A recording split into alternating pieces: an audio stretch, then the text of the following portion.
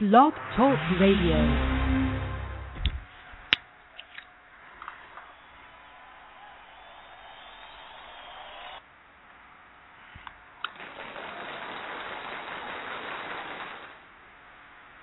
This is Patty Holstrainer, and this is KWAD Radio, and we're on live today. We have a special guest who's an Arizona author. We're always happy to have our Arizona authors come on and talk to us, and we have Lynn Boston aboard. He is an awesome writer of past life regression mystery called the Third Eye Trilogy. Obviously, that means that the first book is going to be made into 2 other books after that.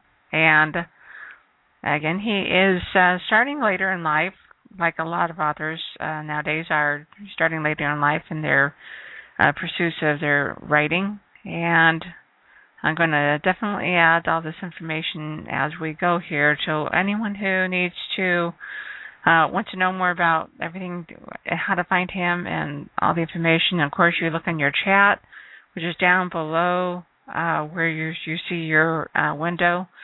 Scroll down, and there's a live chat there, and I will be putting information about him as I find it and add it. So, good afternoon. You there, Lynn? You got it. I'm here, Patty. You hear me all right? Yeah, I hear you fine. Good. How are you doing today? Good. It's a typical Phoenix day with the sun just baking down. But I'm glad to be with you this evening. Yeah, we're trying to do things in the morning nowadays, but that doesn't always work. So yeah, and all the scuttle today about the Venus flying across in front of the moon. Everybody's running outside with their big goggles on, trying to spot Venus flying in front of the sun.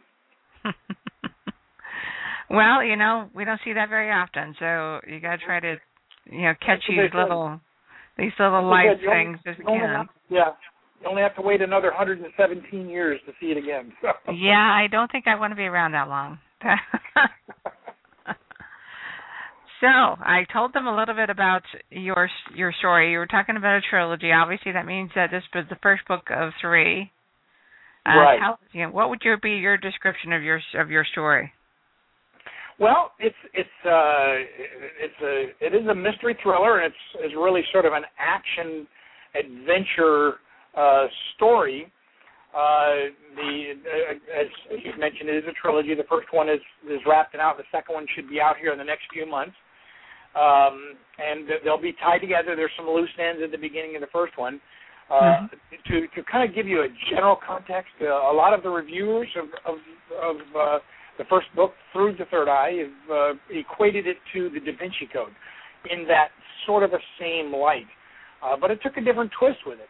And there's sort of 2 main thrusts to it that kind of make it a little bit interesting. And that's where, I guess, there's something that drives an author to write a book. And there was sort of 2 angles that drove me in this direction. Was the historical nature of it. And then the second aspect is the human psychological aspects of the action.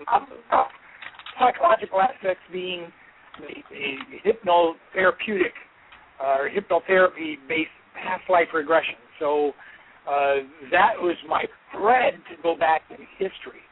So there's, when you look at any kind of a fiction, there's different ways to go back in history and replay history or visit history or modify it or draw things out in a historical context. It's my route to go back in history and draw these little factoids out and not change them, because if you look at the historical aspects of the first of the trilogy, Through the Third Eye, probably 90% of the facts, 95% of the facts that come out, historical facts, are truly historical facts as documented by the history books. But there's always gaps. And I took a little bit of liberty in filling the gaps.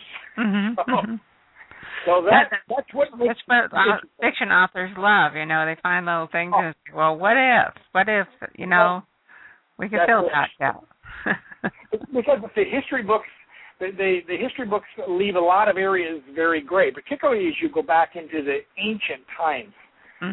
Because it wasn't like, well, I went back 50 years or 100 years and back in the 1800s. No, I went back to 3000 BC, 4000 BC, around the turn of the millennia, up into the 400s, 500s, 1000s, 1500s. So by doing these past life regressions, assuming, of course, that there are souls and these souls reincarnate in different lives at different times, I could use the liberty of the author to go back in time anywhere I wanted to go and tie these threads through history, up and down through history, and then across history. So there's different ways to tie them all together. Well, that's really fascinating how you got involved with this. Before we get any further, I want to let everyone know that the guest call-in number is 714-242-5145. That's 242-5145. Be sure to call in and ask questions or just give us some comments. Also, there's the chat area, so that way you guys can, if you can't call in, because it is long distance if you don't have a cell phone, then to chat, you can write in your questions, and I'll definitely forward that to him and so you can answer right live with the show here. I have a lot of questions. One is what do you do in your day job that got you so involved in this kind of subject? Well, the day job probably didn't drive me into it, other than the fact that when you're in corporate America, sometimes you have to be creative in what you do to survive in the corporate environment. But in my day job, I'm in the technology area, and specifically the technology industry aspect of technology. So that's what I do in my day job. That's what pays the rent. We are getting some interference. Are you hearing anything? Yeah, I'm hearing okay. You all right? Yeah. Still there? Yeah, I'm here. Okay. I can switch headphones. If it gives you too much trouble, let me know, and I'll switch over to a different headphone. Never know what it is. Sometimes it's just a matter of whatever it is. That's it. I'm sitting right next to a landline phone, which I could probably get to if I needed, worst case. So we'll make sure if it's on my end, then we'll find some way to get in. Well, it may be anything, but that's. I just wondered if you heard it. You never know. And technology is a wonderful thing, but it doesn't always work exactly how we want it to. I know. After spending most of my career in this field, it never works the way you want it to go. It's yeah. But that's what you just have to put up with it and keep going. Yeah, you just have to wing it. So you got started. I was saying before, and I introduced you, is that I find a lot of authors now who are older individuals in their adult years, and they're just now getting started in their writing. Do you find that to be the case, and how did that happen with you? What it's from a couple angles. One is you finally get to the point where you're sort of an empty nest, and if you've got a core career that you're working on, and suddenly you can throw kids out of the house, you have a lot more time. And that allows you to be able to delve into different things that you've kind of put on hold while you were trying to raise kids and put yourself together in a career and all that. So it allows you a little more freedom. And I think I'm not alone. I think a lot of other folks, as you mentioned, have done the same thing. That when you get a little more time later on in your career, then hey, let's chase some of the stuff that we put aside. And but I think the real things. It goes almost back to when I was a kid. I have to look at what drove me to creating such a novel along this line. And I like your little tagline, which is dreaming adventures in faraway lands, kind of takes me back to when I was a kid, because I was raised out on a farm in Iowa. If you don't find things to keep you preoccupied, you will go crazy. Because, you're out there, and maybe you got some animals, and maybe there's lots and lots of out there. There was more corn and soybeans you could throw a stick at.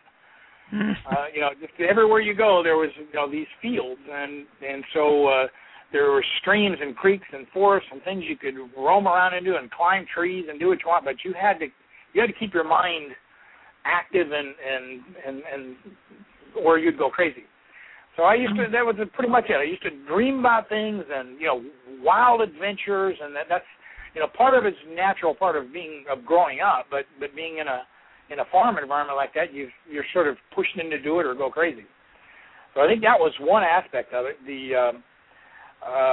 But it's interesting because from the historical aspect, because much of the novel is based on, I'm going to use the word playing games with history.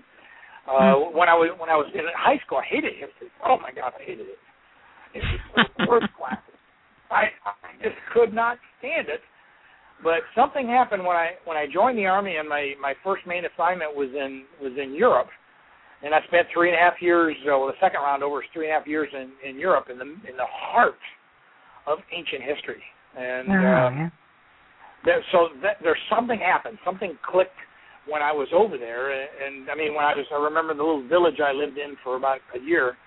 There was a church down the street. It was 1,100 years old, and when you're sitting, if you're sitting in the U.S., you don't get that. So you're sitting in the heart of a little village, and that church over there is 1,100 years old, and your mind begins to wonder, oh my God, this is just amazing. And then I remember I took a bike ride one day, and I was down through a little kind of a creek along a stream, and I stopped, and there was like a monument, a stone monument. So I walked out in this little meadow and looked at the monument. It was written in German, but in essence it talked about a Roman patrol that went out into this meadow, and they ran into quicksand or something, and about 10 of them died where that monument was.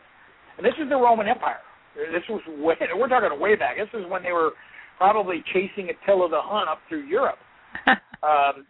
So then your mind starts to play really wild games on you when you're amongst all of this ancient kind of history that being raised in a farm in the Midwest, you don't really get a chance to get that exposure. So history began to play with me, and as some additional travels in Europe, I had these things that drew me to two things. One was Stonehenge, and the other was Acropolis. And I had to go to see both of them a couple times. I had to while I was over there. And it was just the history of sitting among those ancient stones and those ancient monuments, to go back thousands of years, began to play on my mind from a historical aspect. And from there, I was hooked on history all the way back to the ancient times. So that drew me in. And then the psychological aspects of this past life regression came later. Later within the last probably 8-10 years, I began to develop this interest in human nature and the human mind and what it can and can't do. So I ended up putting those two together. And when I put those two together, that's when I came up with the concept, the idea, and to let me bring this out as an adventure. Now, what I was reading before about you was that when you were in the military, you started, as part of trying to take care of, the free time you guys had sometimes, you were telling stories to your... Wow. Yeah, and it was, I was kind of known as a storyteller, and I think that's part of when I got later on, it was, I finally said, I should do something with it, because people say, oh, you ought to write books about this. You ought to write books about this. And where I picked up a lot of that was I worked for a very, very large oil company for 15 years. Once I got out of the Army, I went to work for this oil company and spent 15 years with them. And I traveled every single corner of the world. Most of it was on the exploration and the production side of where you get the oil, and you get oil in some of the most awful places in the world. And so I would go there. I would spend 70 to 80% of my time for many years. I spent on the road to these distant locations that were quite often very crude. Sometimes living in trailers on the edge of jungles and all kinds of creatures and critters and orangutans jumping over the top of the over the top of where you're at. Or yeah, you were living in an adventure. It really was, and so I'd come back to the office, and then I'd start telling stories, and I would elaborate, and then I would start to exaggerate, and then you get very creative, and as you begin to get creative, you create these storylines, and that's what people said. You got to be kidding me! You didn't do that. Oh yeah, of course I did, and then you'd make up stories around it. So I think as I got older, or later in my career, I said, I'm gonna do this. I'm gonna take these concepts that I wanted, bring them out in a storytelling fashion, and then create the story and tell the story. So how many years you've been waiting to bring this story, out to and for others to enjoy? Well, I started looking at, what really triggered me off was maybe about 7-8 years ago. I had a good friend. I should say, let me kind of phrase it from this standpoint. It was on the reincarnation side, because this reincarnation, this whole past life thread, was that one sort of a missing piece. And I was always kind of interested in it, but never really believed much about it. I just thought that was interesting. And I had a good friend who got into Kabbalah. Or Kabbalah, depends on how you want to pronounce it. I always thought, well, that's just Madonna's thing, that's Madonna, and she's kind of in this cult, and they do their thing, and this good friend of mine, I knew she was for a couple of years, and finally I got to the point where I got to ask her about this. I want you to tell me about this. And a very interesting aspect of that, I'm going to use the word philosophy, because I don't want to call it a religion or call it. Really, Kabbalah is really a philosophy about life and how you look at it. Mm-hmm. And so she explained to me the different aspects, and one of those aspects is they're hardcore believers in previous lives and reincarnation. And I began to dig more. I said, "Give me more about this. Give me more." And that started me on a binge. So I was so curious at that point. I had to understand what she was talking about. So I came home, went right down to the library, and I said, I got to find a book. So I looked it up on the internet. Okay, here's a good book. Went to the library, and I looked at Michael Newton's book. I read, Michael Newton is a psychiatrist, therapist. He got very, very deeply into past life regressions, and I read his book, and I went, wow, this is fascinating. Absolutely fascinating. I'm a non-fictional, very structured, methodical reporting of his experiences as a therapist. And then I read his other book, and then another book. And then there was another psychiatrist named Michael Newton and Brian Weiss. So I read one of his books, and then a second book, and then a third one, and the next. Then I'm into it. I'm hooked. So about 35 non-fictional books later, I said, wow, this is really interesting. I don't know if it's real. I don't know if it's created. I don't know if it's just kind of a group think that goes down this route. But I said, I thought this was really interesting. So that began to get me into the hook, and that's what took me into the historical aspects, because I sort of put the two together and said, if you could use these techniques, the hypnotherapy techniques, to go back in people's lives and have them describe what happened, what if you could just tie this into what history has documented? And that started me down the path of saying, hey, I think I could create something. And that's where the storytelling comes in, because I can make really good, really, really good stories on that. Well, I'm adding some information. Of course, obviously, I'm letting everybody know where to get your books while we're in the middle of the show here, so that way they can find you. Obviously, you have your own website and all that, so I definitely want them to know. Just let everybody know, again, the guest call-in number is 714-242-5145, and you can get a hold of... Oops, I put too long. Okay. You have your own website, Lynn Boston Books, that's plural, lynnbostonbooks.com.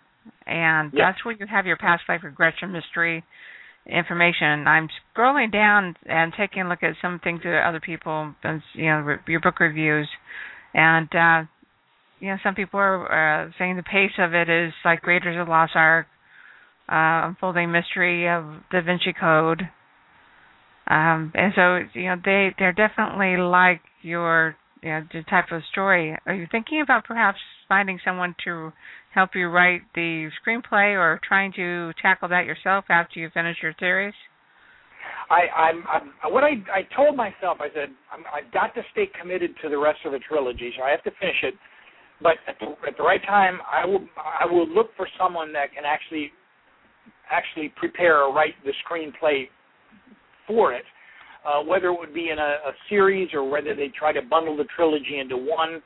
It all depends on whoever the right person is that I would get to work with on the screenplay. But I don't want to divert myself from delivering the rest of the trilogy. So I will look for someone else to come and do that. And I've got some other, because of the nature of what I've done, all the research I've done for about 6 years now in this regression, my intent is to package some of that into a non-fictional work around the regression, so that if people have an interest in it, they can actually dig into it. And those are all the techniques that I use to drive where I was at and to actually create the novel itself. So I don't want to put myself off and go back and try to because I know screenplay writing is very, very, very different than writing a novel. It is. It's a whole different animal. So, but it's in there. I've actually, I think you were just talking about some of the reviews that I've gotten that one said, "Oh, this is for the big screen. That's for the big. This would be a good movie." And, well, you've got obviously a lot of different places and unique opportunities to see some different places. You and I talked a little bit about that. They're into Bhutan. They're going into other countries that are unique to us. We don't usually get to see them. So there's like Raiders of the Lost Ark, in which we got to see a whole lot of countries that we don't usually see. Right. Tell us about your historical, going into different countries and finding information about those countries when you were going to write about these scenes. Yeah, there was within the knowledge, if you picture it conceptually is that you have these human souls that reincarnate, and they can reincarnate anywhere on the world. When the two main characters were this Clay and Charlie, they have to go find these people, and they're finding them through regressions of other people. So eventually they get linked off to the point where, this person is now living as this, their soul is living as this person in some other city on the other side of the world. So then they're off on that adventure to find that person that's living in that other city that is, they're a young man, it's an older woman, their name sounds something like this. So that's part of the adventure of trying to find the person. But once they find the person, they don't know whether they have the right person or not. Because the names don't exactly sound right or the description isn't quite right, so they find themselves having to actually go through different people within the same city before they find the right person. Then even once they get the right person, they're not sure if it's really the right person or the right soul that they're looking for that has the correct historical figure that's in their life. So it creates a lot of challenges. In this particular, the first novel, Through the Third Eye, there were three main subjects. They call them subjects. The regression, the person who has regressed to their past lives is a subject. So there were three main subjects. The first one was actually in Amman, Jordan. I can give you those. It's not a real spoiler. The first one is in Amman, Jordan. Okay. And which is the Middle East. So I'd spent time in various places throughout the Middle East, and several trips into Saudi Arabia and Egypt and other places. So I had the flavor, I had the taste of what you would expect as a person going into there trying to find the right person to regress. The second one is I've had the aspects of my experience has been in that area of the Middle East. The second one, which I'll say was a subject, was up in Wales. And some of this is my historical roots. It's where you go, you have to know. So about maybe 8 or 9 years ago, I actually spent quite a bit of time in the Wales. And there was a castle there. I went to this castle. I thought this was a cool castle. There are some very interesting threads that I brought out of how did they end up at this particular castle in the Wales. But then, because they were after a guy who worked at the castle. And there were reasons why and how they got there. So I'm not going to spoil it, but that was the second one. So I've had a lot of experience in and out of the Wales and different kinds. Plus my roots, one of my my grandmother's was Welsh. And so years ago, even my father, he kind of traced his roots back, and we went back to the actual farmhouse from almost 400 years ago that the family came from when they emigrated to the U.S. And so that was kind of the roots there. And then the third subject was down in Panama. And I spend quite a bit of time down in Panama. I think that'll be my main retirement place when I go. So I spent quite a bit of time down there, and I don't spend much property down there, so that'll be my retirement place. So I go down there about twice a year, and that gave me the foundation and the roots of what I needed to regress that third subject in Panama. There's some interesting twists that I throw in with that subject that was down in Panama. So that's what kind of took me around the loop on the first one. The second one, the second novel, which will be out later in the summer, a whole different set of places it's going to go to, a whole different set. Some very interesting things. But there was another one.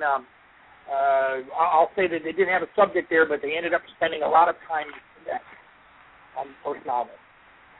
There were some reasons why they had to go to the book, because they were actually the main thrust is they're looking for these ancient secrets. And so there's ancient secrets that are stashed all over that part of the world. So that was my play, and I tied that back into the historical aspect of what was historically and where it's claimed to be hidden, secrets that are claimed to be hidden in that part of the world.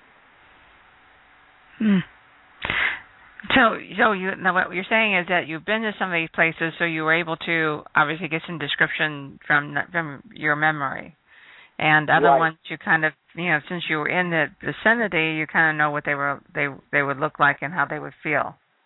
Oh, exactly. And I actually would dialogue. What I do is that's the wonderful, wonderful thing about the internet is you can find local people, and you get into different blogs and groups, and you tell people, this is what I'm looking for. Hey, will somebody help me with this? And next thing you know, you got people who live there will work with you. And I did a lot of this on the second novel I'm wrapping up. And I'll say there's a nice section in there where they're in Nepal. And I've never been to Nepal. I've got to find more about it. I've been in and around it, or not in it, but I've been around it, but I've never been to Nepal, never been to Kathmandu. So I got on the net, and I started pinging. Next thing you know, I've got several Nepalese are back and forth with me. I'm describing, this is what I want to do. Where would I go? Well, you could do this. There's a monastery over here, and there's a temple over here, and there's this over here. And so in creating the story, I would actually use my relationship with, the internet relationship with some of the locals. That will give me the tidbits that I need to be able to build the story as accurate as I could possibly build that. And I blame Tom Clancy on that. I have to blame Tom Clancy. I really do. And I tell you why I blame Tom Clancy is if you've read his works, he is very accurate in building his story around what he writes about. And I remember reading some of his books. It wasn't Red October. It was Red Storm Rise, I think it was. And I was reading through his story, and they were in a cavalry unit in the Fulda Gap in central Germany. Well, that was one of the units I was And as I'm reading through this, I says, my God, this guy got this nailed to the T. Clancy's got it right. He knew exactly. He understood the geography. He understood the tactics. He understood this. So that was part of a driver for me. When I write about something, I like to be as historically, not just historically, but as accurate as I can, within reason, so that people who are there, people that can relate to it, say, oh, I've been there. I've seen that. I know where that's at. That they can relate to it. So that's part of my thing. So I blame that on Tom Clancy for that. Well, so, obviously you must have read a lot when you were younger, or did you? When I was real young, I did not. It was in school. I just was not a big reader. I should have been. You figure if I was right down that farm, instead of being out running around through the cornfields, I should have been back reading. But I really wasn't a really avid reader as a younger person. As I got a little bit older, then your lifestyle changes and what you do and how you think changes, and I began to get into the novels. And I guess I was probably in my late 20s is when I started to pick it up, and I said, this is really. I got sort of for a while. I got into the Anne Rice. I got into the vampires, and I got into the fantasies, and you get into these whole sets of these fantasy novels, and they're just wild. And then there was a shift, probably as I got into towards my late 30s or so. It was like I'm born for I shifted to the more adventure series. That's where I got Tom Clancy and got locked into him. And so I got to go through his. And then you start going through the others that are like that, very different flavors. And I think that maybe that's what drove me. I didn't realize that I was kind of following a little bit of suit along with Dan Brown. And suddenly the next thing you know, people say, oh, you're like the Da Vinci Code. And I didn't even put the two together. I didn't even put the two together. So even my desires changed over time, and I started to do more and more reading later as I got into my 20s and then into my 30s. The older you get, I started doing more reading. I don't know if you get a little more time that you feel that you can sit down and enjoy it. Maybe you want to get away. The mind wants to get away from all of the grind of daily life, and that's your escape. But that's sort of where my later reading came into. That's definitely true. So when you write, is there a pattern that you follow? How do you write? I mean, do you do it with an outline first, or you just kind of go drive this by the seat of your pants, or do you have a set way that you work? A lot of authors like to know about this.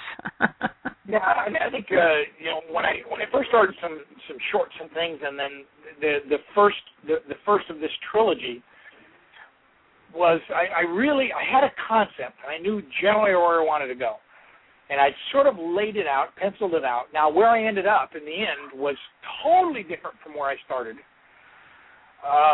but I just started pushing through. And then I found myself rewriting, restructuring. I probably had 4 major restructures, almost rewrites, because I think I didn't really sit down and outline in nearly the depth that I should have. So, second of the trilogy, I used a different approach, which is to outline the tail out of it, so in much more depth, in much more detail, so that I could structure. What I did find is as I'm closing in on the end of this one, using the structured approach, it has not changed that much from start to finish, except within the individual content. As you get into the lower level content, I'm still turning it around, still moving things around, because I think, this is better if I were to bring it up a little bit later. And but what it is it goes much faster. I think when you outline more, you lay the concept out, it goes faster because you don't have as many rewrites as you go through that process. So did you have to go to some kind of class? Did you take any classes to help you to do the writing, or did you just kind of start and just kind of naturally gifted with it? Yeah, I had from a writing perspective, earlier in my life, I had really, in younger days, I had a lot of trouble with writing. I just couldn't get it going. And I have to thank corporate America for this. At one point, I was probably in my late 20s, and the boss goes, "You got to improve your writing, your corporate writing. You have to improve it." So he sent me to a class, and and what it is, it changed my entire mindset on how you write.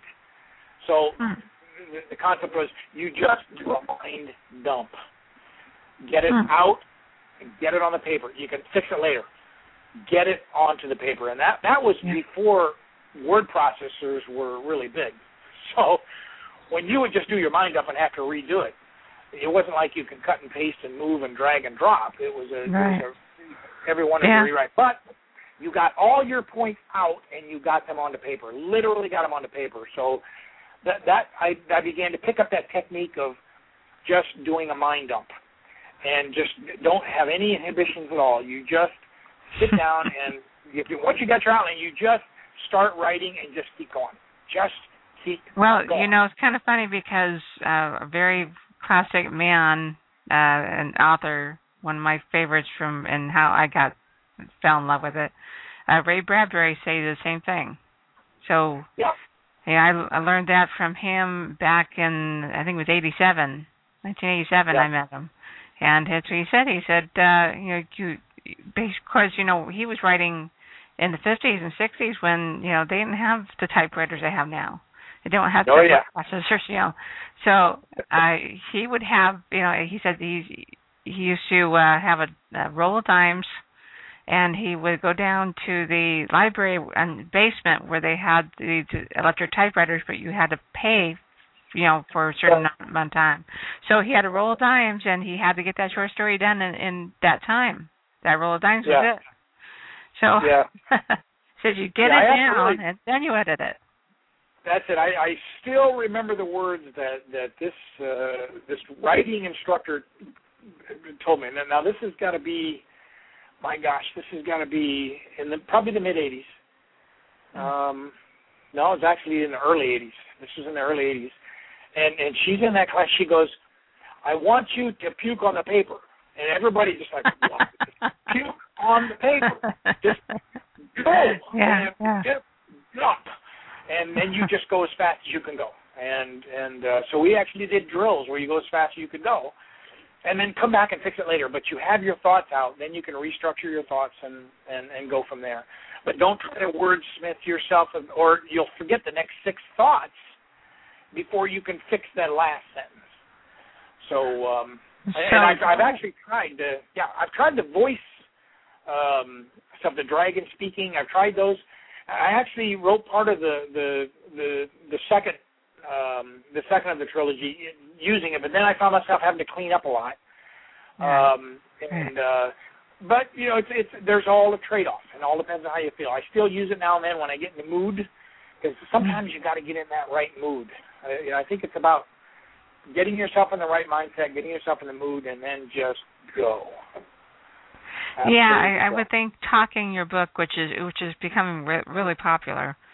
Talking the book, you would have to be ready for that kind of thing, because that's you have to be ready to write and keep going, And you just keep right on going. And I found myself a little more disjuncted in thought, because you're speaking as it's coming out, and sometimes your mind can go faster than where you're speaking, so you get a little bit disjuncted. And then sometimes you get different characters, actual conversations. You get them intermixed a little bit as you're coming, but as long as you sort it out later, it takes probably a little more editing than it is just straight typing. But it's a good technique that I found that, once I get in that right mood and I want to go. Maybe I had too much coffee that morning. I'm like, let me go. But otherwise, I look for the right place where I can kind of hide away. And I have to give my wife a warning, and I said, okay, you're not gonna see me for a while, so leave me alone, okay? And I'm going to my sleeve, or I'm going to the coffee shop. And okay. So you have a certain place that you would like to write at that you're comfortable with? I have. I've had different places at maybe about 3-4 years ago, I had a special place, and we lived in a different house than we do now. I had a spot in the living room, and it was just a nice spot. It was a perfect spot. And I could really, really roll out words at that spot. And then once we moved, I got into a different, this is a nice little place here. This is good. Here at our house, the house that we're in now, we've got a great patio in the back, so I find myself a lot of times in the patio. Even in January and February, I'll go out in the patio. I just throw a blanket across the lap because, it gets pretty chilly in Arizona at night, but still, just wrap a blanket around you, and I just sit there with my laptop, and I can bang away for an hour and a half, 2 hours before my fingers start to creak. Yeah. Or I've got coffee shops. Now I kind of say, okay, well, I'm going to take that Saturday afternoon for 4 hours, and then I'm going to this Starbucks, I'm going to this coffee bean shop, or I'm going to get myself set up in a corner, find an electric plug, and I'm going to town. And so I put the earphones on, put some classical music, and I just go at it. Classical music, huh? Classical is good for me when I'm writing because you don't have to think about it. You don't have the words to distract you. It's a little bit of that background noise and kind of kills the external noise around you, and then it kind of allows me to focus on the actual writing itself. Well, if you think about it, you're writing about exotic locations, and in history, really deep history where these places are. So perhaps classical music helps your muse. Yeah, and it's it's typically classical, but I found myself sometimes I throw jazz on, I throw something else on because I'm just like, okay, I had enough of that. Give me something else for an hour. So, yeah. And then that allows me to kind of vent out and let myself go. But sometimes I get distracted when as I'm going through my writing. I'll find myself distracted because I'll get into the historical context, and I said I really want these characters to do something like this, or I want them to do something. So I'll next thing you know, I'll spend 45 minutes to an hour surfing the internet trying to find this place. I'll get on Google Earth and I'll be looking on this city. Where are we at, and what can I find?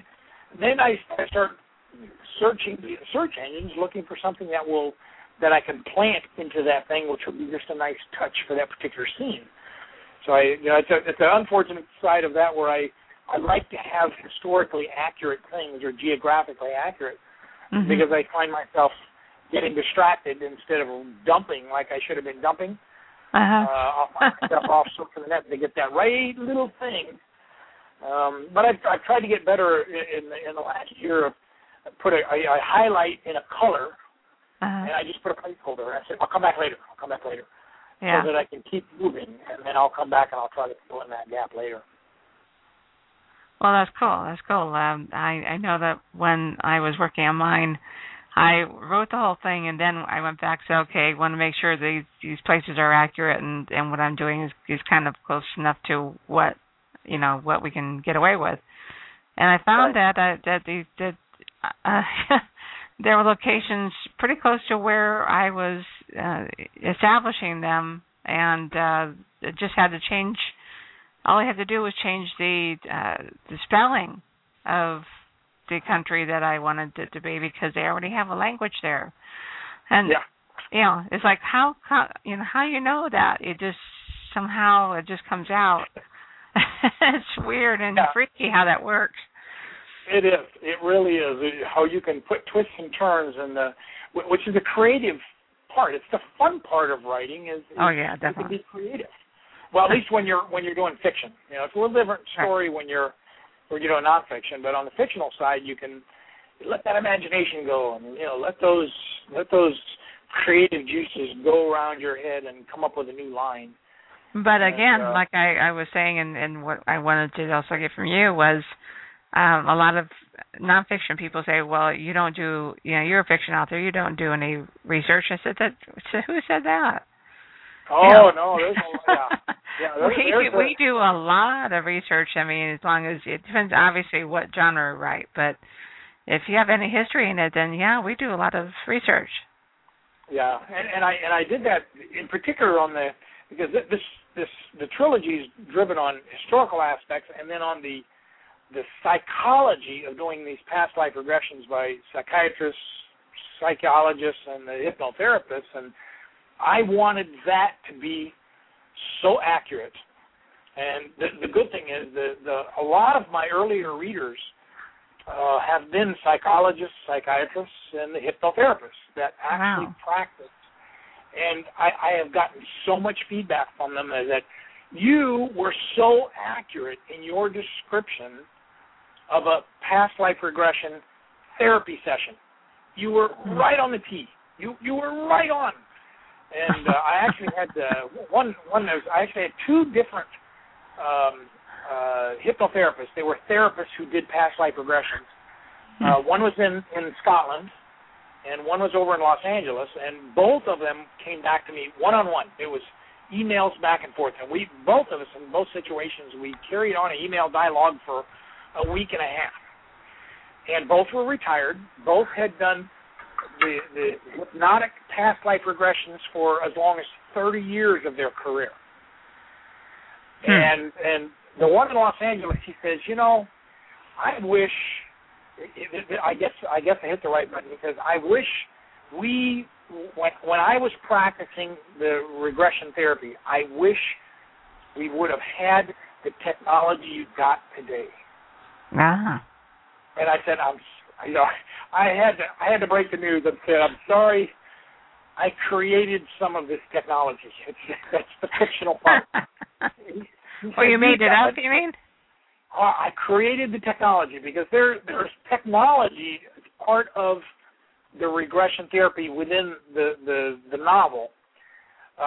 They're using, what they actually did is they and this part of this was fictional and part of it's non-fictional, was they got the core technology came from a government research program based in SRI, Stanford Research Institute out in California. And what it did is I actually worked at Stanford Research Institute for a couple of years, and there was a program there. It was they do a lot of the sort of these block programs for the government research. And there was a program there, and it literally, you can look it up on the internet. It's under Stargate, and I'm sure that is where the movie and the TV series got their name, from this program that started up in the 70s, went into the 80s, called Stargate, and it was about remote viewing. It was not past life regression, but it was remote viewing. But it is the same type of a concept of the mind going into some astral projection state. And in that particular case, reviewing things remotely, backward in time, forward in time, but it was not focused on the human soul. So the creative aspect of that said, well, I made another program at SRI. So that gave me some of the foundation to give me technology, but the one psychologist in over in Los Angeles, he said, gosh, you really had me gone. I thought that was all of it. Well, there is foundation in each of the different technologies. Yeah, they're probably looking it up, going, how come we don't know any about all this? Now, because there were eyeballs, there's magnetic caps on the head, there's headphones, there's shocker things. There is literally foundation in each of the technology. And you could, in theory, use those kinds of technology to help stimulate someone to reach this perfect psychological state where you can reach into the past. I actually had one therapist corrected me on the first release of the novel. I had said beta state, the mind beta state, and she corrected me and said, no, it's the alpha state. I went back to my notes, I looked at it and said, she's correct. So I put that correction in, and when I had a second release of the ebook right around the holiday time period, and I corrected that. I went through and corrected it from beta to alpha because she was correct. It was that's how minute that the readers were looking at it. The interesting one was a psychiatrist. Now he was a medical doctor in Scotland who after years as a young medical doctor, he kept running into these medical conditions he could not fix. He couldn't find the source of the problem. So he went into the hypnotic regression to try to take people back to a childhood, find out how did you hurt your leg, how did you hurt your back, why do you get these headaches, why does your neck hurt. He was trying to find out what was the cause, because there was no physiological cause for it. And he said that's when suddenly they would flip back into these past lives, and they go back 500 years or 1,000 years, and a horse crushed their leg, or they fell off a tree and broke an arm, and next thing you know, their pain went away. And this dialogue with them, this is the kind of research that I did for about 2 years prior to actually beginning to write, was to talk to the psychologists, the psychiatrists who did these regressions. And even they admit, and if you look at the blogs, there's lots of blogs on this topic. You look at it, even they are heavily in debate, is reincarnation real or not? They don't know. Are past lives real? And if someone has regressed, are they really seeing a past life, or is it something that the mind creates and reflects? But the psychologists, there so many of them they're absolutely told that it's real. But this Scottish medical doctor who's retired, he said, I did this for 30 years. He says, I've done probably, 3,000 to 4,000 regressions and solved a lot of people's problems. And he said, a lot of times, maybe not most, but a lot of times, I had no idea what they ran across in some previous life, but it fixed their problem. And he says, at that point, I don't care. He says, I took their pain away, whatever it was, it went away. And so that was where the regression sort of came from a medical standpoint or a psychological standpoint. Why did someone have a fear of water? 1,000 years ago they drowned as a kid or something. So those are the kinds of things that are drawn out of these regressions that the psychologists and the psychiatrists are really after. Whether they believe it or not, they know the techniques work in their practice. So that when you're saying, do we research to get a fiction? You bet. You hit it right out of you.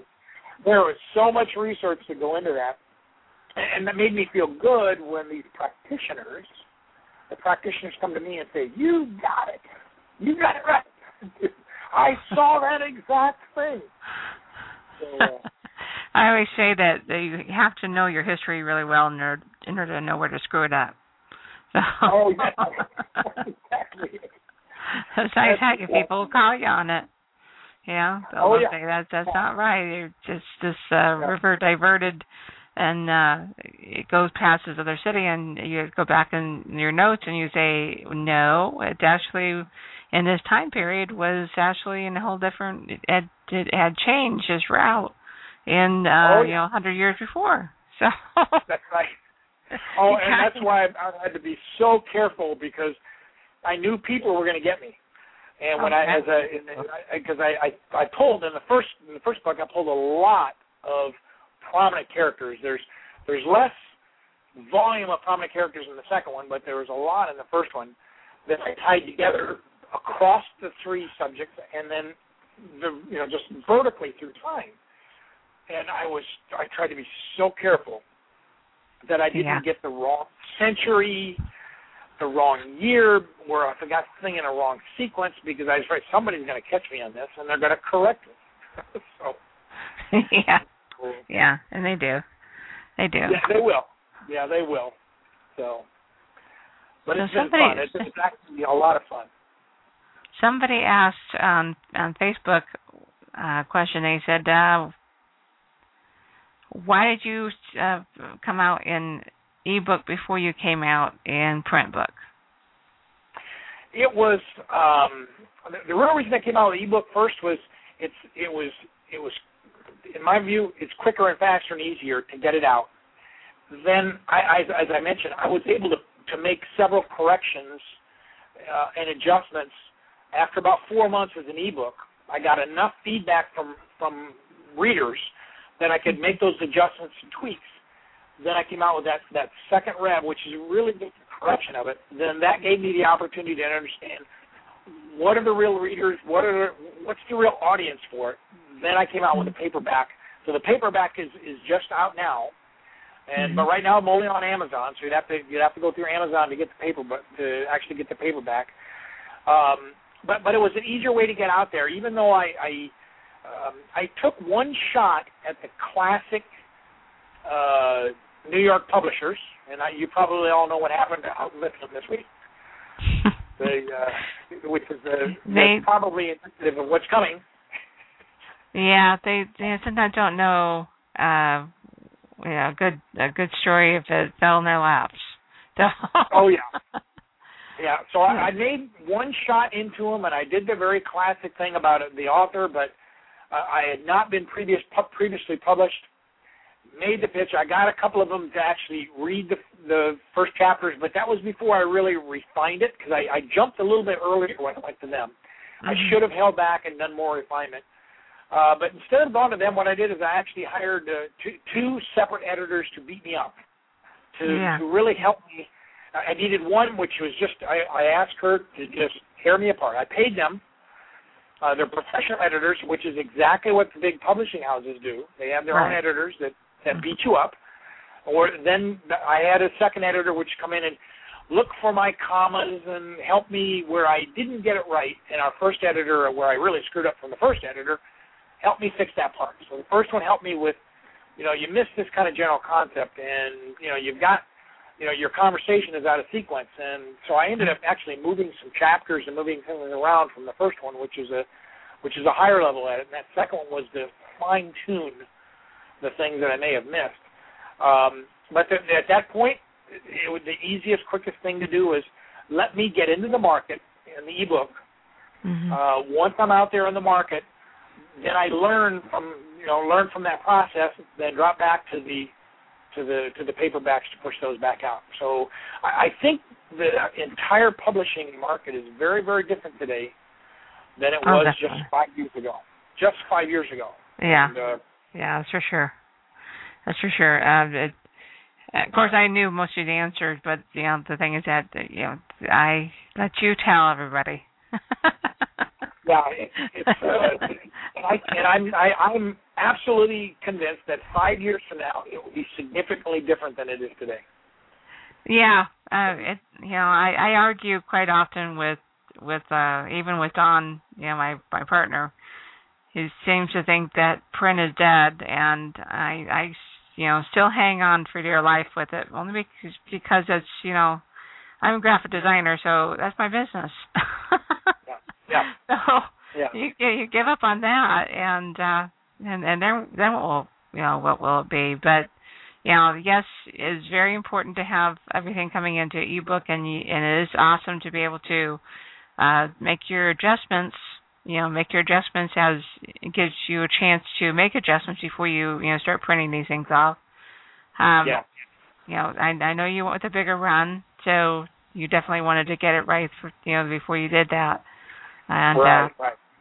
Because you could go with a smaller print on demand and do smaller volumes earlier, but I used the opportunity at the ebook level to get the reviews that I needed. I needed the really critical view from readers, and that's the reviews that I put on the website. With an ebook, it allowed me to get reviews in Ireland and Princeton and the UK, Canada, South Africa.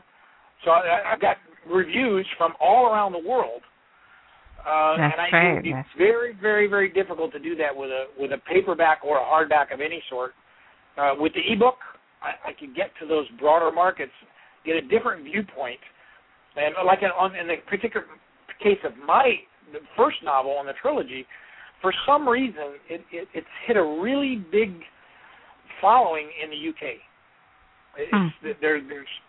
It's really bashing in the UK, which is interesting.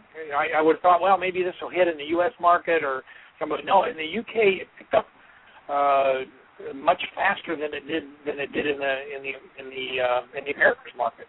But I'm not exactly sure why. There's got to be some particular reason why.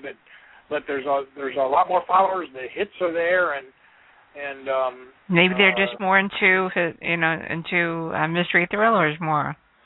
It could be the mystery thrillers. It could be the aspect of the the psychology of the regressions and the reincarnation be that's driving. They are older country than America is, and so they do have wider views on things.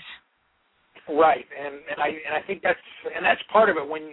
But I did find one interesting thing about the book is I've got 3 types of readers. I've got what I call I kind of call the angels and the healers, the Buddhists and the Hindus. They're on the left. They're kind of on this left side. They believe in reincarnation. They feel it. They believe it. They're into it. To them it is second nature.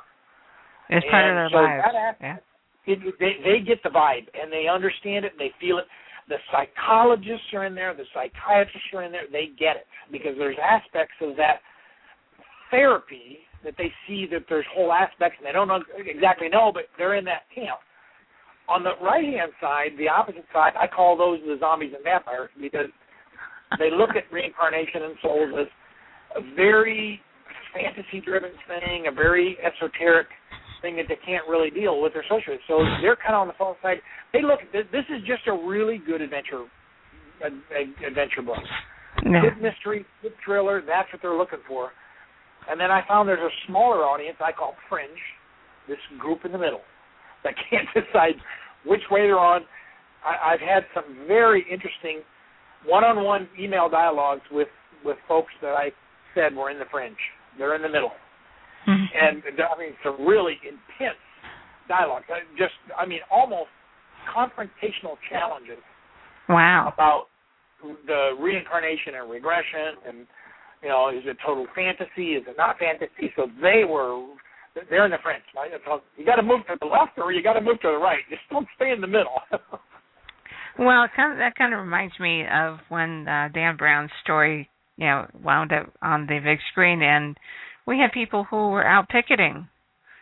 And I go and you guys understand the concept of fiction? Yeah. I remember the interviews where Dan Brown, he sat there on the TV interviews and the radio interviews when that took place. All those protests were against him. He says, look, it's fiction. Yeah, you guys are taking this as gospel. This is not Bible. This is fiction. So I made up a story. There's historical facts around it, but I made up a story. Right. Enjoy it. There are some things in the first one that I was a little concerned with. It, I could create something about it because it is very thought-provoking. The nature of the historical aspects is very, very thought-provoking. If you were to say that historically prominent figures on opposite sides of the fence were suddenly the same soul, you could imagine the conflicts that you could derive. Different, totally opposite ends of the spectrum. And I played that way out into the second book of actually swapping people and souls between the confrontational organizations. Wow, that'd be interesting. So it's just because then it gets to different aspects. Because that's what the psychologists say, that life, we live these lives as a soul to learn. And if you were to learn one side of a debate, one side of a thing, of a concept of philosophy, and then the next life you ended up living the opposite side of that. They say, in essence, your soul will learn so much more because now you got both sides of the story. Well, in essence, what you did was you put that person in the other person's shoes. That's exactly it. And so that is the thought-provoking. Thought-provoking nature is if, this life you're a Jew, the next life you're a Muslim, the next life you're a Christian, the next life you're a Buddhist. So I would think after all that, you would be pretty open-minded to anything. That's it. You would think that particular soul is going to be so mature that maybe they'll reincarnate as the next savior or something. Who knows? Who knows? As you and I talked a little bit about this, and I said, I'm not sure about reincarnation, and I had considered putting that in my book, and I pulled it out because I'm just, I'm not sure about it. And I said, Dalai Lama, I mean, I'm very fascinated by it, definitely in anything Buddhist oriented. And I said, why would anyone have that many lives but have to go back to the beginning all the time? It just seemed to me to be kind of a waste of time. It's like you should start where you ended, and you'd be that much wiser in that new life. Yeah, and that's an interesting thing that you said you took it out. If you were to read the nonfiction books that relate to past life regression and reincarnation, you will see that actually the two main psychiatrists who were heavily early into this field, which is Brian Weiss and Michael Newton, they were both very, very, very apprehensive about even telling anyone what they got in their sessions. Sure. And one of them actually, they tried to, I don't know what the phrase is, they tried to disbar, that not bar, but whatever you do with a psychiatrist, tried to take his license away. Right. Because he wrote the first book on reincarnation and said, we reincarnate and I can take people back to their past lives. And he was ridiculed by his peers. Because people can't accept that.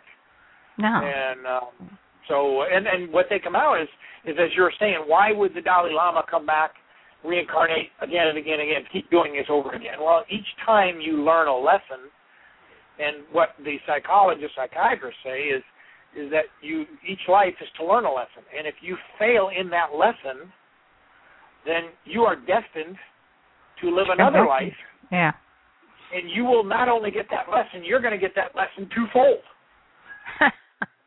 And so that is part of what if you read the non-fictional books, that's what they'll tell you. And I really played to that in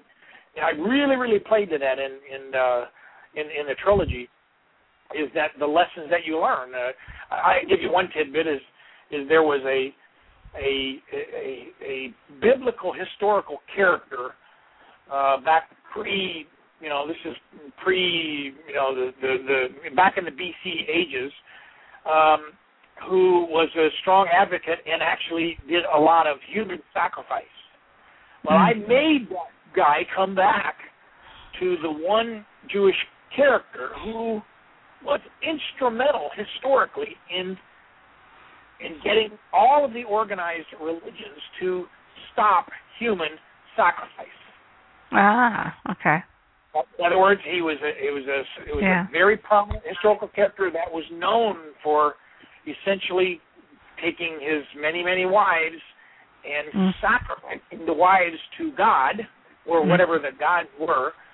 And I made him come back and relive the life as the person who actually was instrumental in eliminating human sacrifice from I'll use the word, the Abrahamic religions, being Judaism, Christianity, and Islam. Which then spread out to the other paganism and other philosophies of that time, which is human sacrifice is not a good thing. And human sacrifice will not make God any happier with you. I wouldn't think so. Those are the historical facts that I really tried to bring out and tie together. Well, it's interesting that you kind of make them learn the lesson. And that's really the point you're talking about with reincarnation is I think one Dalai Lama had said that it's because he's not done. It's something that simple. He's just not done. He's not done. And he won't be done for probably many, many, many, many, many more lives until they've learned all the lessons they need to learn, and they're in what the psychologists and psychiatrists say is they're a more mature soul. Yeah, and I think that you and I talked a little bit about this before, and that's not everyone is at the same level. So if Dalai Lama has a lot more things to learn because that's what where he's supposed to get to is maybe a higher plane of existence than most of us, who are not going to live that many lives. Right. Right. Yeah. And there's some other concepts that I brought out and I played on very heavily, which is the psychologists, psychiatrists, they use the term soul family or soul group, soul clusters. I use in my novel. I use the word the soul pod, a pod of souls, and they say that they classically, from what they can get in their regressions, the souls cluster in groups of 10 or 15 on the other side, wherever the other side is, and when they reincarnate quite often in these clusters. Now we refer to it as soulmates. As you know, oh, they're my soulmate. We've kind of played that out. Right. They're my soulmate, they're my love of my life. But what the psychologists have picked up from their regressions is that you could be business partners in one life, and the next life you're husband and wife. The next life you're a father and daughter. The next life you are desperate, death enemies. So because what it is, the souls like to be together. The souls like to play out the life together. But being perhaps in different roles. In different roles, because when you're in a different role, the entire thing changes. Your individual's soul challenge changes dramatically as to whether you are subordinate to this other person or vice versa, or you're on opposite sides of the fence and you fight each other. Or whether you're passionate lovers, it doesn't matter. So I played that out very heavily through the novel. That's how I tied essentially the subjects together. I tied their strings together, and that's what carries me well into the second and then into the third book of the trilogy. Are these soul pods or clusterings of souls are tied together, and they play out. We have a question. Question is somebody seems kind of complicated with the people telling out different lives. How do you handle that in your story? What I tried to do is keep the common thread together. And even though I had a lot of lives in the first novel, they're separated by the three subjects, and I focused within the storyline on just a few of the regressed characters within the story. Where I think the readers are going to have a challenge is as they read through it, they know they've got a real person in there. They've got there's a historically prominent person. I think they're going to find themselves gone to the internet, and they're going to go to Wikipedia and they're going to look this person up. Yeah. They're going to want to know who's this person. Now they're going to dig into it. Now, actually, in the ebook, the good part is I was able to put in the back of the ebook. You can click on the character. It'll take you right to the stories and right to the internet pages. That's the nice thing. If you have a Kindle Fire, you just point at the name, you click at the name, and boy, it takes you right to the internet, and then you got what you're interested in. That'll be the distraction for people, but I try to keep it to the point where it's down to these characters, the subjects go away, and I focus on just the two main characters that ride through the whole story. There's two. There's a male and female. You always need a male and female to make things more interesting, and so they ride together through this entire story as they're chasing these things around. So that if you can focus attention on your two main characters, knowing that you've got a few peripherals. And you'll see in certain areas, I don't want to get too involved in some of the characters, and you'll see why as you get into the book further. So you don't want somebody to get too attached to somebody if you're going to lose a character later. Awesome. I think that's the only question I've got. Let's let you know. Guys can get your book, your printed book through Amazon, and I gave the link for that, but you can also get it directly from AZ Publishing Services, which is the print publisher for his book, and you get free shipping there. So, you don't have to have just one place for it, but you can also get it for free shipping. Of course, any little bit helps in getting a great book. And, of course, I know that you kept this price really, really reasonable. It's like $9.99 a piece, so that's awesome. definitely gets a great story, and it's a pretty thick story. So it's it's a good long story for a great price. So you guys really need to get a hold of it and take a look at it and read it before his next book comes out. That way you're prepared, ready. Yeah, and it's I'm rolling in on it now, and I've got some really good twists. I got good feedback. Sounds like it. My readers on the first one said, "Oh, more action, even more action." There was in the first book, the first part of the book was very regression intensive to build the storyline. The second part was action intensive. More action, more action. So I think they liked that was part of the Da Vinci Code piece, and so I gave them more action for the second, and I spread the regressions through the storyline so they get more action all through the story. So it's I try to listen to what the readers really wanted to hear. I know what I want. I know the messages I want to get across. It's just how do you tell the story so that I can really make it more interesting for them. Definitely, and of course that's the fun part about creating a story. And do you have any characters in your book that you love the most? As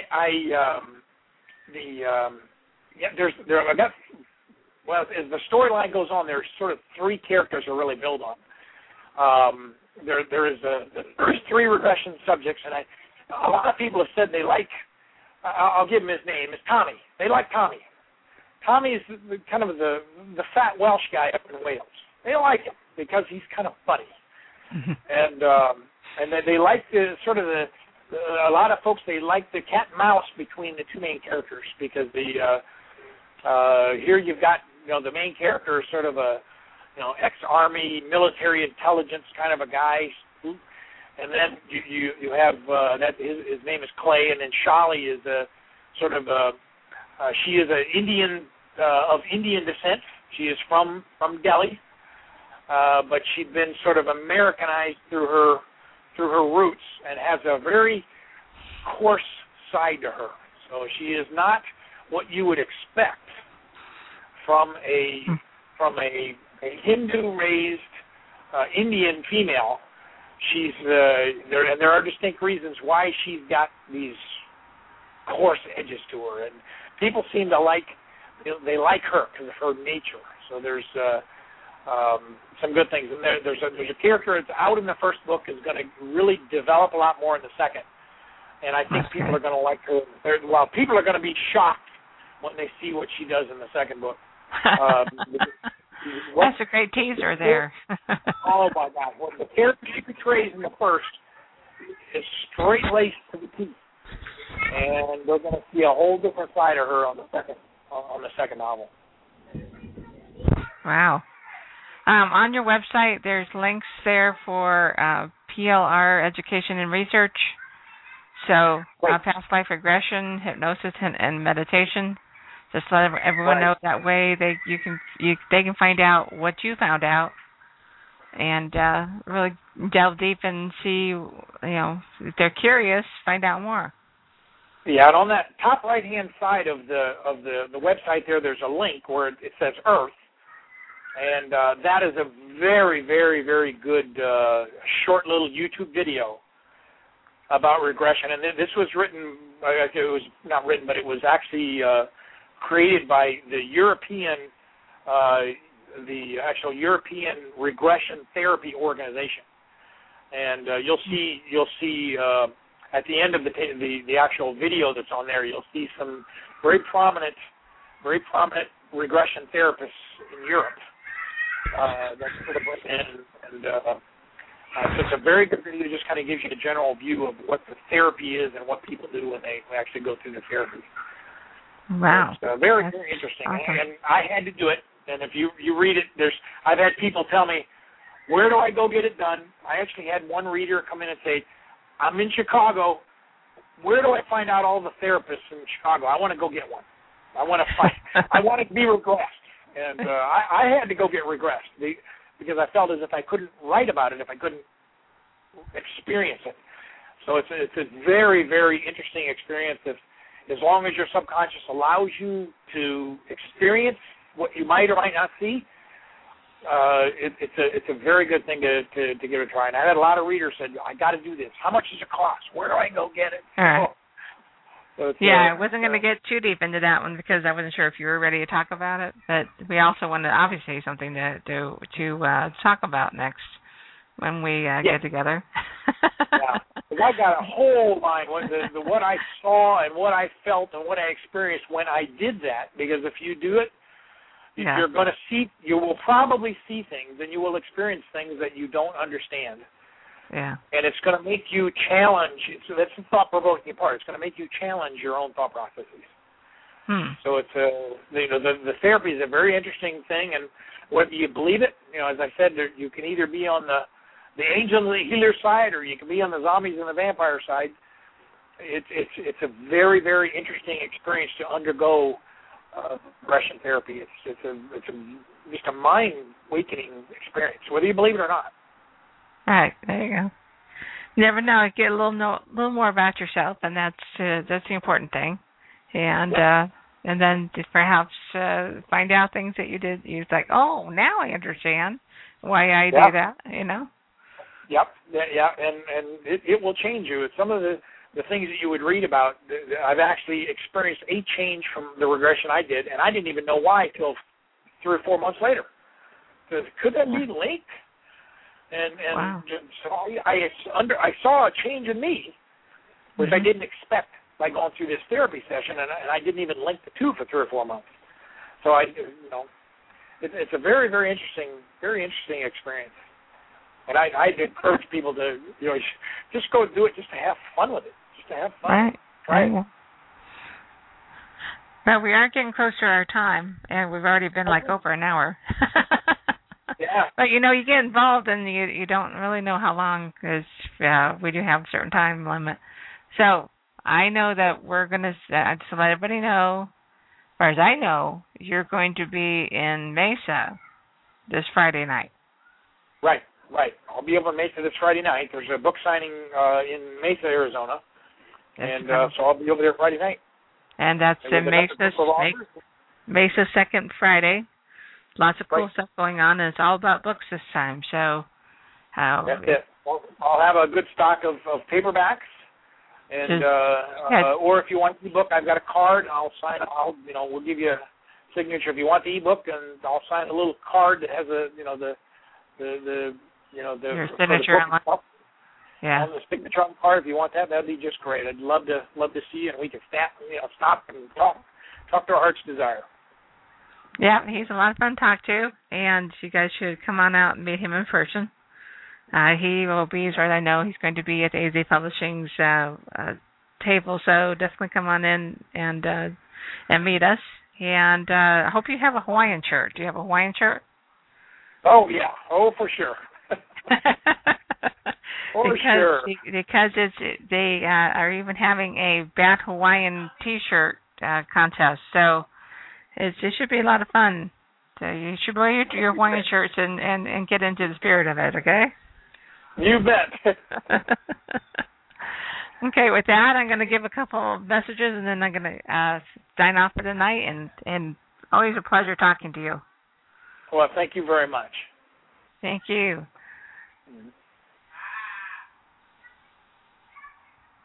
That was Lynn Boston, and we were on live. He is going to be out this Friday night at the second Friday for Mesa, and I'll be sitting at the AZ Publishing's table, which apparently is going to be right next to where we're going to be shooting some pictures of what we call the 3D book cover photo shoot. And what this is connotations, which I'm a managing editor of. We're going to have them, handing out papers there. And at the same time, we'll have a photographer, Tasha from, she's got her own company, and she usually comes with the Geek Group, with their Geek Associates, and they shoot pictures of all different events, and she's coming out, and she's going to help out with the table for connotations, and we will have backgrounds of different views and different book types. We have book titles, at the top of the area, and you can come in with your costume, with yourself or with a group. If you guys are zombies and you want a scary background, we've got that. We've got props. She's got some props she's bringing in, and so it'll be a lot of fun to choose your weapons and get into the spirit of it, and group shot behind the live books, and so that way you guys become an actual book cover. So this is a live 3D book cover. So you guys will make it to 3D. So come on out and have some fun. It's only $5, and so obviously it's going to charity. Connotations is a nonprofit organization, so definitely come in and show support and have fun. Have fun with it. Yeah, nothing like becoming a book cover. So with that, we also have a show tomorrow, and tomorrow we have Michael Bradley, and he is an author. He likes to write steampunk, so we'll be talking about steampunk quite a bit tomorrow with him on, again, more historical stuff. You have his history when it comes to steampunk. So we were discussing his time period that he loves, and business that he was in before, and why he's gotten into writing suddenly again. Another person who started a late bloomer, started later in life, and has now written his several books and some short stories. So we'll be talking to Michael Bradley tomorrow, and then the day after, we've got another show, same time, at 5:30 to 6:30 with Jonathan Maxwell. Again, I do have the show extended to 7 o'clock, so that way we can talk about anything coming up. I'll be giving you more updates on who to expect out there at the Mesa's second Friday, and what things are going to be going on there.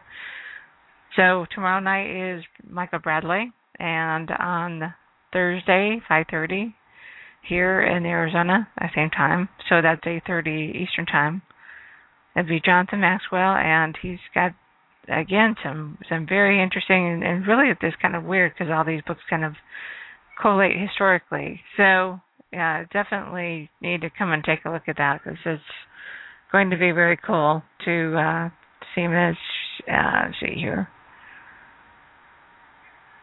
Can't do that without getting out. But information about Jonathan Maxwell is also on Thursday's show, so we've got that already on Blog Talk, so definitely take a look at it and find out more about him. So we got a couple of great people coming up this weekend. Next week we've got some other new people we're also interviewing. On Tuesday, we've got an apocalyptic book called 77 Days in September by Ray Gorham. That's Ray Gorham on, and we'll have a radio show, as well as we'll also be touring him virtually on my blog. So 77 Days September, again, that's Apocalypse. So we got some really cool stuff coming up, and we got some really interesting authors coming and talking to us. So definitely come and visit. So with that, we only have a few minutes, and I'm going to go ahead and sign off and make my dinner for the night. So you guys have a great night, and have a pleasant one.